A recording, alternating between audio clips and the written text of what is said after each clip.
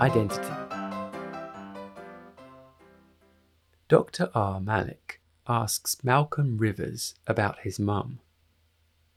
Rivers' mum was a whore, locking him in motel rooms while she worked. Rivers stands accused of murdering 6 residents of the Lakeworth apartments on May 10th, Rivers' birthday, 4 years prior. Assistant District Attorney Greg tells District Attorney Gary there's a midnight hearing in the Rivers case. The defense found a diary misfiled in evidence. It's a stormy night. Larry's drinking alone, watching Wheel of Fortune behind the desk of a motel's reception, when George York bursts in carrying his wife Alice. Flashback to a burst tyre when George is driving his family. George finds it was a stiletto heel. Flashback to hooker Paris driving, fumbling behind her for her Zippo lighter. The suitcase blows open in the wind, and clothes and a stiletto fly out. While George fixes the tyre, Alice is hit by a limousine. Flashback to Ed driving Caroline Suzanne. Ed searches for her other phone battery, then hits Alice, who bounces off his windscreen. Ed pulls into the motel. Larry's phone isn't working, but St. Jude's Hospital has a 24-hour emergency, 30 miles east. Larry charges Caroline $30. She asks if it's nice, sliding a 50 across the counter. Larry says 8's very cozy. Lou and Ginny take Ed and Paris back to the motel, since Ed's car fell into a runoff. Paris asks Larry if they're still serving food. Larry's hostile. Ed learns Alice didn't pack a sewing kit. Rhodes arrives, telling Larry he's transporting prisoner Robert Maine. Ed has someone who could use an ambulance. Rhodes's radio fails, so Ed requests a needle and thread. Larry suggests the diner. Ed stitches Alice's neck. Larry opens 10. Maine is soon cuffed to the toilet. Rhodes compliments Ed's stitch job. Alice's pulse is shallow but steady. They should keep her comfortable. Caroline takes her phone outside, seeking a better signal. She's attacked, and blood spatters on the shower curtain she's using for the rain. Ed finds Caroline's severed head. Rhodes notices the key to 10. Maine's escaped through a window. At the midnight hearing, Judge Taylor wants to begin. The defense lawyer suggests waiting for Rivers. The justices called Taylor in the middle of the night to review a case he's already sat on and already decided. Taylor requests black coffee.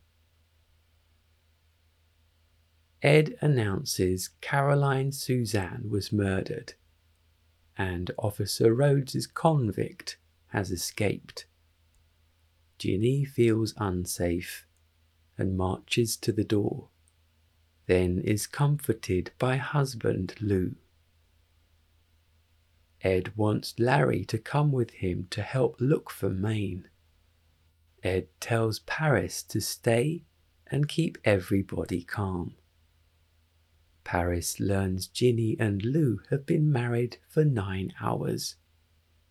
Ginny marches to their room. She tells Lou she's not actually pregnant. She lied because Alison saw Lou at the Hawk with a girl. Lou says in the strongest terms that Alison likes messing with Ginny's head. Lou's banging on the bathroom door subsides. Ginny investigates and sees the shadow of a knife-wielding person. She quickly climbs out a window. Ed, Rhodes and Larry arrive to find Lou dead. Maine gains entry through a random window and bizarrely sees the motel he just escaped from. Ed and Rhodes overpower and restrain him. Larry should watch Maine. Paris should watch Ginny. Larry isn't comfortable with guard duty, although Maine's unconscious and tied to a post. Paris returns to her luggage. Ed asks what she's doing. She asks him the same. He's taking evidence photos. Paris says he doesn't need to. There's an active duty cop outside.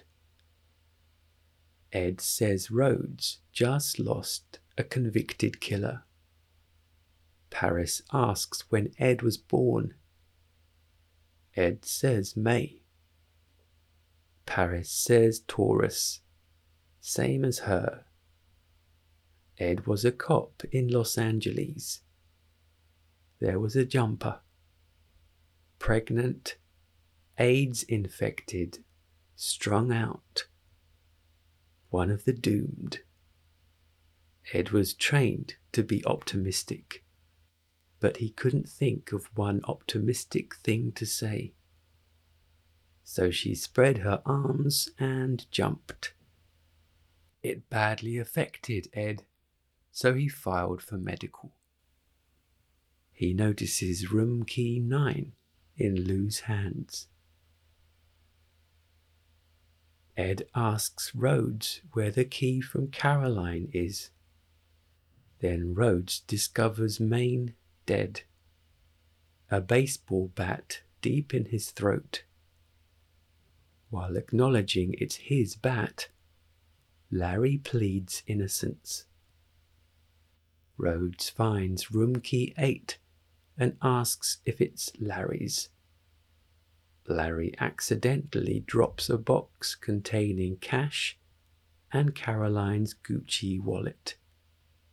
He admits he took the wallet, but only after Caroline died. Larry immediately has a knife to Paris's throat. She elbows him. They tussle, and a frozen corpse falls onto her. Larry starts driving off in a truck, but accidentally kills George. The court refused Rivers' insanity plea. In 1986, the Supreme Court ruled that states cannot execute a person who does not understand why he's being put to death. Rivers' diaries contain entries made just before the murders, exhibiting spectacular changes in handwriting style, tone, point of view. They're the private thoughts of several different people. There's no universally efficacious treatment for dissociative identity disorder. One attempts to move the patient towards integration, a folding of their fractured psyche. Larry's restrained, but gives his story. He went to Vegas the month before and lost everything. The motel was deserted, so he walked into the office and saw the manager dead. Then a salesman asked for a room. Larry took the 30 and gave him a room. He put the body in the freezer until family or someone else came along. No one came, just more guests. So Larry checked them in too. Paris and Ed say Larry's story's so unbelievable it might be true. Ginny says 100 years ago the government moved some Indians there. They all died of thirst. Rhodes says no one's gonna move. If they do, he'll shoot them. Ginny suggests all the guests are connected. Paris was going home to Florida. Larry was born in Florida, Polk County. Paris was born there. She asks which town. Larry says Mulberry. Paris says Frostproof. Paris found an orange grove for sale on the internet. 9 acres, 1,200 trees, limes and oranges. According to the realtor, the soil needs a few tills. Phosphorus, lanes need reading, but it's good land. Alice passes away. Rhodes finds room key 6 under her bed. Paris asks where 7 is. They reverse the truck and find room key 7 in George's pocket. Ed tells Paris she, Ginny and Timmy should drive away. Ginny's car explodes. Larry and Rhodes extinguish the flames, but there's nobody inside. They then discover all the recent corpses have vanished. Paris shouts what the hell do they want? She's turning 30 soon, and she just wants to grow oranges. Larry, Paris, Rhodes and Ed all realize they share the same birthday. The driver's license scans bear this out for the murder victims also. Ed says Ginny and Lou, Louisiana. Virginia and Louisiana. Caroline, Carolina. Paris, Nevada. George, York. Larry, Washington. Rhodes, Rhode Island. Ed looks at a map of the country and says Ed, Dakota. Ed's dressed like Malcolm Rivers. Malik asks where Ed's been. Ed was driving an actress and they got stuck at a motel because of a storm. People started dying and their bodies vanished. When faced with an intense trauma, a child's mind may fracture into dissociated identities. Rivers developed multiple personality syndrome. Edward is one of these personalities. Ed smiles incredulously. He sees Rivers' face in a reflection and asks, in the strongest terms, what they did to his face, asking why he's tied up and wrenching his restraints. Malik tells Edward they were all created by Rivers as a child. Rivers is undergoing a medical treatment which forces all his identities to confront one another. Malik says one of the personalities Rivers has met that night committed the murders 4 years earlier. He took control of Rivers' body and released an unspeakable rage. In 19 hours, Rivers will be executed unless Malik can convince Judge Taylor the killer is gone. Ed feels rain on his hand, now aware. Paris goes to Rhodes's car. The radio's destroyed. She finds a mugshot of Rhodes and a mugshot of Maine.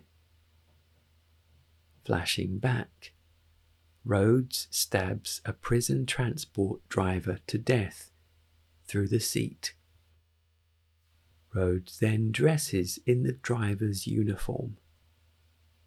Paris discovers the corpse in the boot and can't find Ed or Larry. Rhodes demands the truck keys. Larry knocks Rhodes to the ground and says they should leave.